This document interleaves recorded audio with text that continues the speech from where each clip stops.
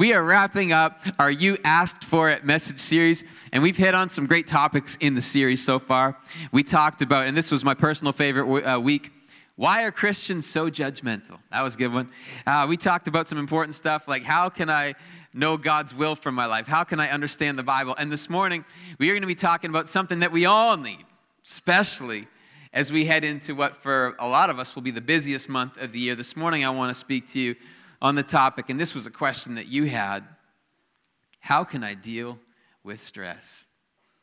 This is your question. You wanted to know about some real spiritual stuff, like how can I understand my Bible and know God's will? And you wanted to know, how do I deal with stress and anxiety? And so this morning, we're going to go to God's Word. Now, I know that this is actually, for a lot of people, this is the thing that keeps you from an all-out relationship with God. Stress and anxiety and tension around all the vast amount of stuff you've got going on in your world. And so here's my prayer for you today. My prayer is that over the next few minutes as I share some simple thoughts and as we go to God's Word, that the Holy Spirit would actually minister life and encouragement to you. The Holy Spirit would be able to unravel and bring some freedom to your heart from some of the stress and anxiety that keeps you gripped and oftentimes, in fact, keeps you focused on stuff that God wants to shift your focus away from and bring you into a new place. So I'm praying for encouragement and life for you all over the room today. There's a lot of reasons why we are stressed out, burnt out, anxious, why you might even call this the age of anxiety. One of the reasons that there's been a lot of, in history, there's been a lot of things to be stressed out about. And we've gotten past some of those things, like we have longer life expectancy and all of that. But here's some of the reasons, and this is, some of the reasons we're stressed in 2017. One of the reasons is you have so many choices to make. It actually stresses us out. It doesn't, we have so many things that you can do, and it doesn't necessarily bring satisfaction. At times it brings stress. Like even trying to decide what to do when you're trying to chill out. When I was growing up, we had two TV channels, two. And if you wanted to change them from one to the other, you actually had to get up and you had to turn a dial physically on the television. And I know what you're thinking. He looks way too young for that. Thank you. I appreciate that. It's so great. But today, I actually spend more time scrolling through the thousands of Netflix options that I have. Netflix, hello. See, that's how I grew up. I only had one option. It was Netflix. But now it's Netflix. That's great. Okay, so I go through the options more than I actually do spending time watching them because I'm just overwhelmed with the options I have. Parents with our kids, right? Like when your parents were growing up, they only had one option, or at least that's what they told you when they were trying to guilt you. They were like, all that we could do was go outside and play. And now you kids today, we got rooms full of toys for our kids. Rooms. And we do this because we love them, but actually studies show that rather than bringing satisfaction, for our kids, that actually brings stress. They've got so many options, and now the parents are like, way to go. You stressed me out more that I got too many toys for my kids. We got stress. We got options. Another reason that we're so stressed out is social expectations. It's not even the stress of trying to have the life that you want. It's the stress of trying to have the life that you think society tells you that you should be having. Trying to keep your kids in as many activities as the neighbors. Trying to just do all the stuff that you need to do. Get your kids up on Insta Story without them saying something crazy. This week, I wanted to put up on Insta Story, I wanted to encourage the church, with a little bit of what Avia and I do every night. I talked about it last week. I said every week, or every night rather, I sit with her and I say, hey, baby girl, what are you thankful for?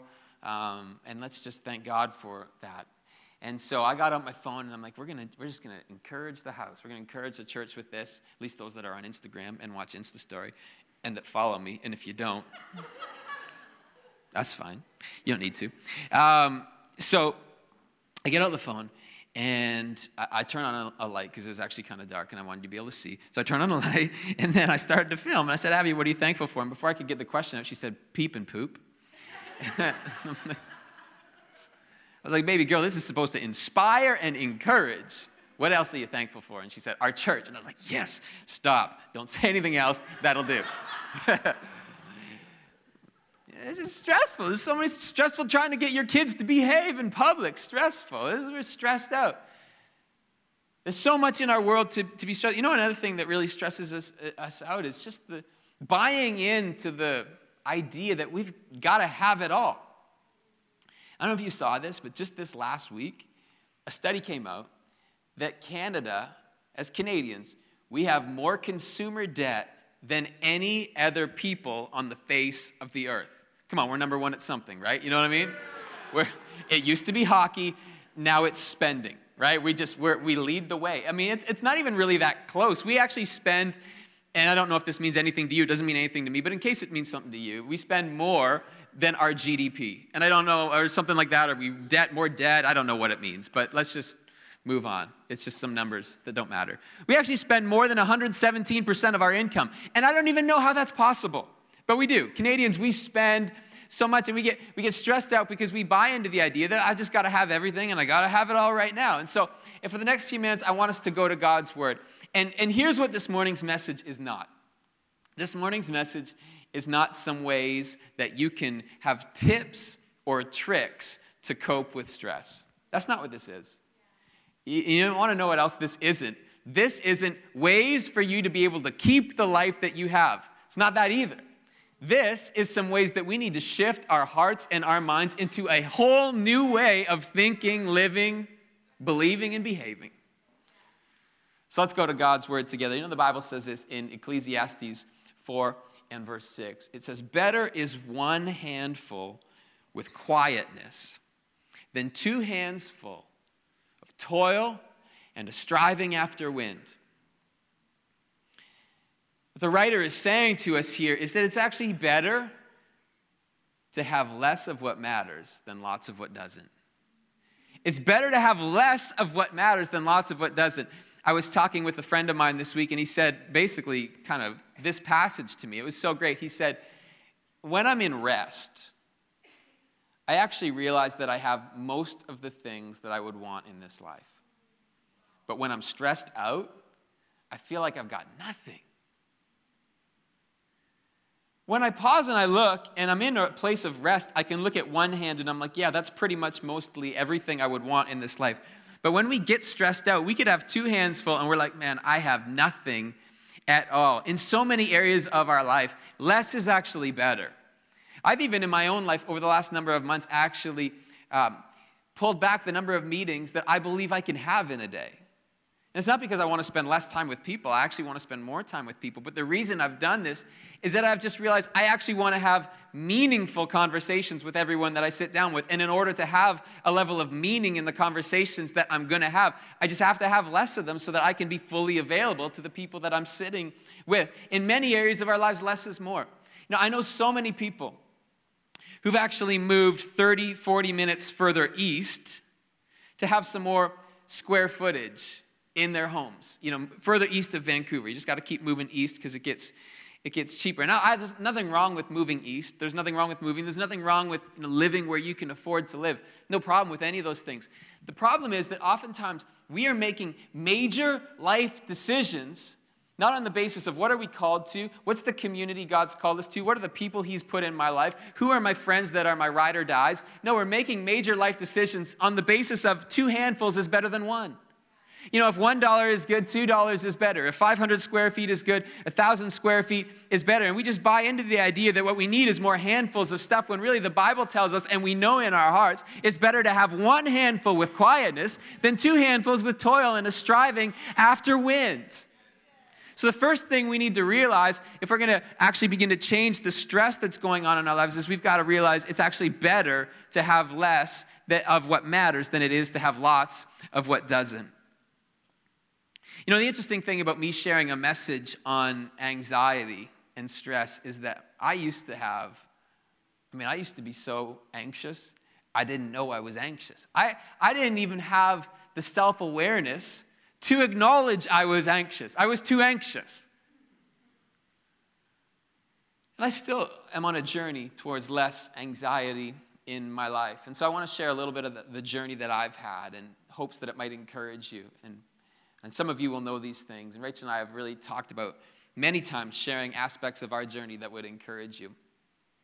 2.5 years ago when Rachel's mom died, it threw our marriage into the most painful place we've ever had to walk through in 12 years. And Rach and I wanted to provide perfect answers for how we would walk through grief. But when grief hit our home, my best attempts to anxiously provide perfect answers led to myself feeling very inadequate when it didn't work, and Rachel feeling alone. And I'm a perfectionist in my life. I want to do well, but not just the healthy striving part where it's like a healthy chase after doing things well, but the unhealthy part where it's about performance and actually trying to prove my worth. And so Rach and I, we were in this season where it was a struggle for us when anxiety and grief combined. And so we started going to counseling together. And I remember when we first started going to counseling, I was trying to stay a step ahead of the counselor. That I could figure out what she would want me to know before she wanted me to know it. Thank goodness we had someone that could see through me.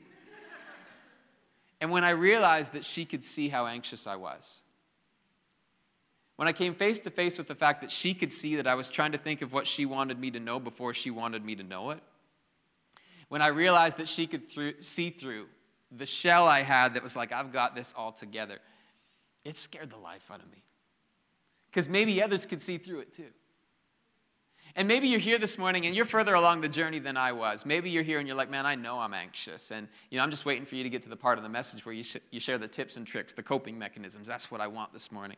Or maybe you're here and you're like me and you're trying so hard to present on the outside that everything's fine that you actually might have bought into the myth that everything is fine. In fact, hiding from everyone, including yourself, the level of anxiety and insecurity that you're keeping hidden from everyone. Maybe you're here this morning, and this is actually what keeps you back from Christianity. The idea that, when you go to church, man, they're just happy, and they just bury their heads in the sand, and even though the world could be crumbling around them, they're just like, they're just going to sing their happy songs. But my life is way too messed up to be involved in that kind of thing. No, that's just, I'm going to push away from that. Here's the thing, regardless of where you're at this morning, here's what I know to be true. If we're actually going to deal with stress and anxiety in our lives, we are going to have to get to the place where we let go of the emotional attachment we have with having it all and being it all.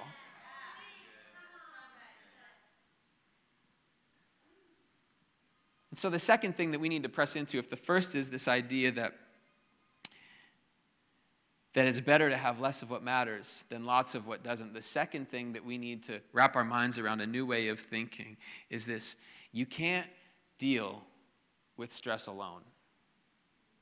I used to think that stress relief was Netflix, escaping, coping. I don't know what it is for you. Maybe it's alcohol. Maybe it's, who knows? It could be any means that you use to try and kind of escape from the anxiety of your day. Here's what I've discovered. The number one thing God has given me in this life to truly deal with anxiety, not just for a half hour or an hour, but actually in my life, to change the person that I am, is to put people in my life that love me the way I am, but love me too much to leave me that way, that are going to listen to what I'm going through, that are going to understand the challenge of the anxiety I'm going through, and that are actually going to be my ride or dies and are going to walk with me through it. And you know what's amazing about the Bible? Jesus actually modeled this for us. The night before he would go to the cross, this is what the Bible says. And you would expect the Savior of the world to, in every situation, be putting on like a really tough, like, I've got this face, right? He's the Savior of the world. Watch how he models the depth of sharing his heart and what he's going through. Verse 36 of Matthew 26 says, Then Jesus went with them to a place called Gethsemane, and he said to his disciples, Sit here while I go over there and pray. And taking with him Peter and the two sons of Zebedee, that would be James and John, he began to be sorrowful and troubled. Now pause there for a moment.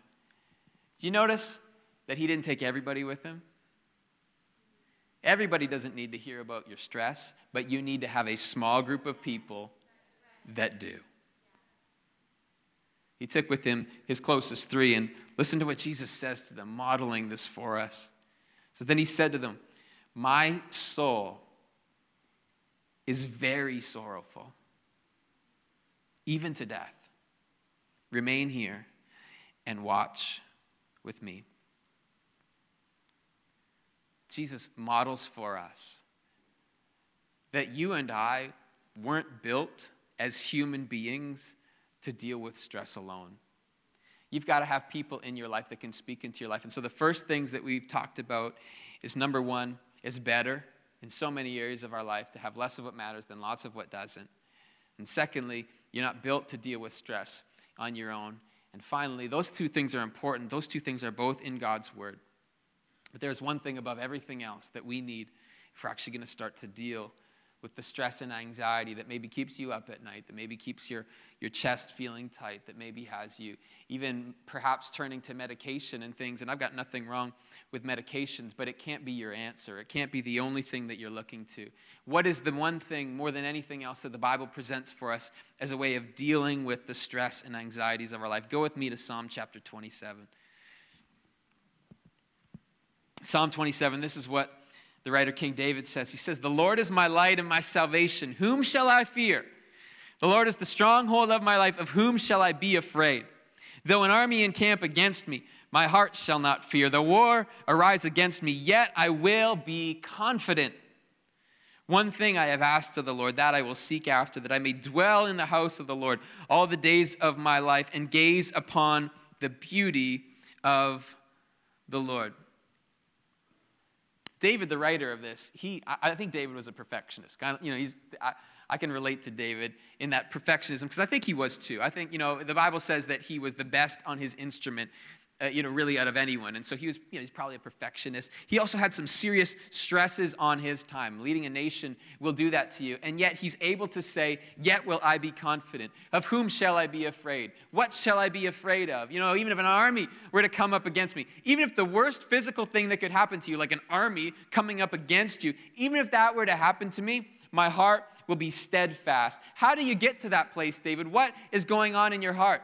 And the first thing we need to really pull out of these verses, and it's super countercultural, it goes against what a lot of the writing we will find on stress and anxiety these days is telling us to do. Because a lot of that writing is saying, you need to think about it less. Really what you need to do is you kind of just got to, if you would stop thinking about all the stresses you have, then you'd be a little bit less stressed out. But this is actually the opposite.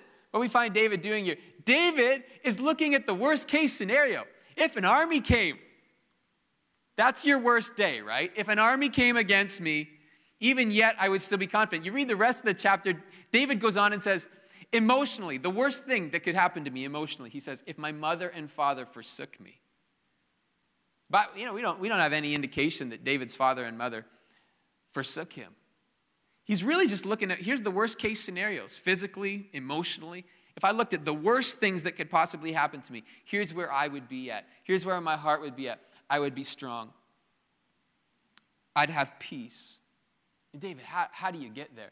And what we see with David actually looking at these worst case scenarios is something I think that's important. That you and I weren't designed to try and push away or remove ourselves from situations that have anxiety and have stress. The opposite is true. God has actually made us so that we can stand in the middle of stressful situations. We can stand in the middle of things that would make people incredibly anxious with supernatural strength, with supernatural boldness, and be able to say, even in the midst of this, I've got confidence in my heart. God has not wired you to push back from those things, but actually stand in the middle of them, confident in his presence. So how do we do that? What does David say? Verse 4 is the key. He says this: "One thing have I asked of the Lord, that I will seek after, that I may dwell in the house of the Lord." You see, here's the reason so many of us are stressed out. We've not made our one thing something that is secure. Our one thing is something that's totally vulnerable. We've made our one thing something that could be taken away from us. David says, hey, if you want to know the real key to dealing with anxiety and stress in your life, you've got to make the one thing that's most important to you something that couldn't be taken away by an army or even by your mother and father walking out on you. You got to dwell in the house of God. David's like, I'm gonna move into the church. We rent the building, so you can't do that. But David's not even saying more time in church is going to fix your anxiety problems. What he is saying is that in the presence of God, when I make that my one thing, when that is the most important thing in my life, I actually realize that what I have can't be taken away from me. David says, that's my one thing. Dwelling in the presence of God. Here's the challenge to the message. Here's the tough part. Most of what you need in life, you can get in 2 days from Amazon. But you can't get a heart that dwells at rest in the presence of God in 2 days. You got to change your lifestyle. You got to change your habits. You got to change what gets repetition in your life, and it's not easy. You have to change your priorities and make getting into the presence of God, and not just getting into his presence, but constantly, even in the midst of your busyness, thinking on the goodness of God, thinking on his rest that he calls you into. You know what's so great about our God is that in his presence is rest. That's why David says, hey, you know what? The army problems or the parent problems or whatever problems may come, you know what I need? I need to get into the presence of God. Why? Because in the presence of God is confidence and peace and rest. How great is our God?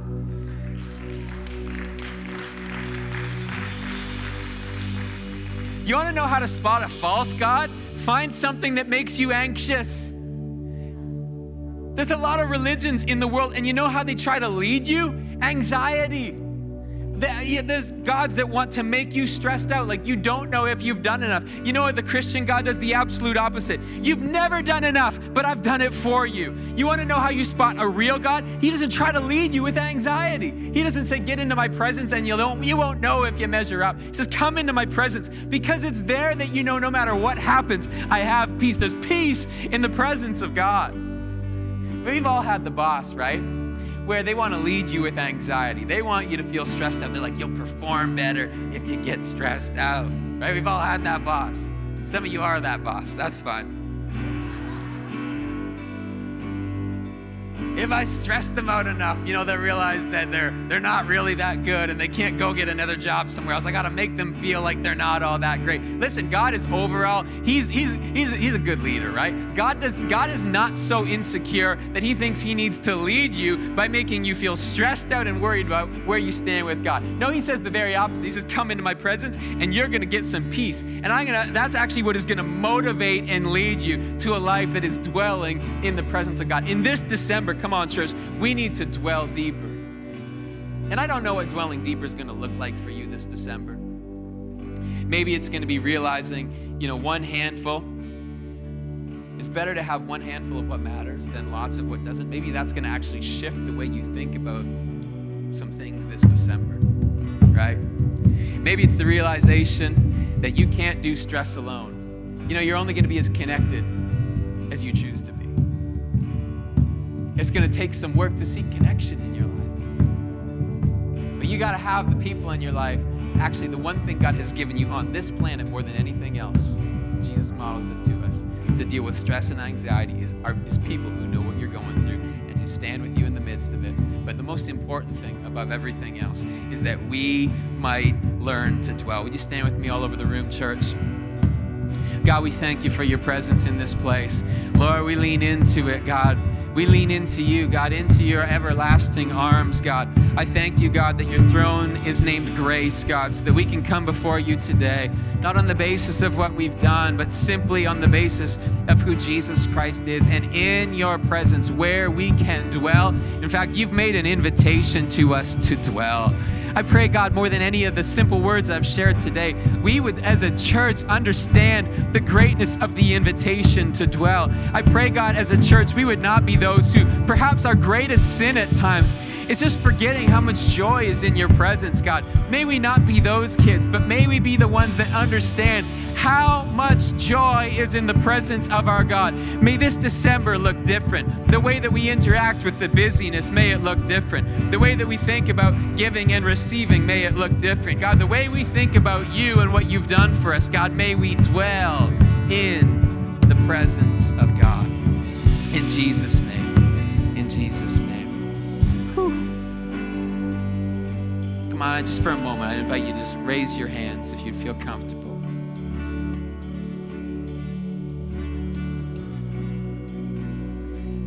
Just present to God that stuff that you've been worrying about, that stuff you've been stressed out. Just present it before the God who cares, the God who builds you, the God who has a purpose and plan for your life. Lord, we lay it down and we trust you in Jesus' name.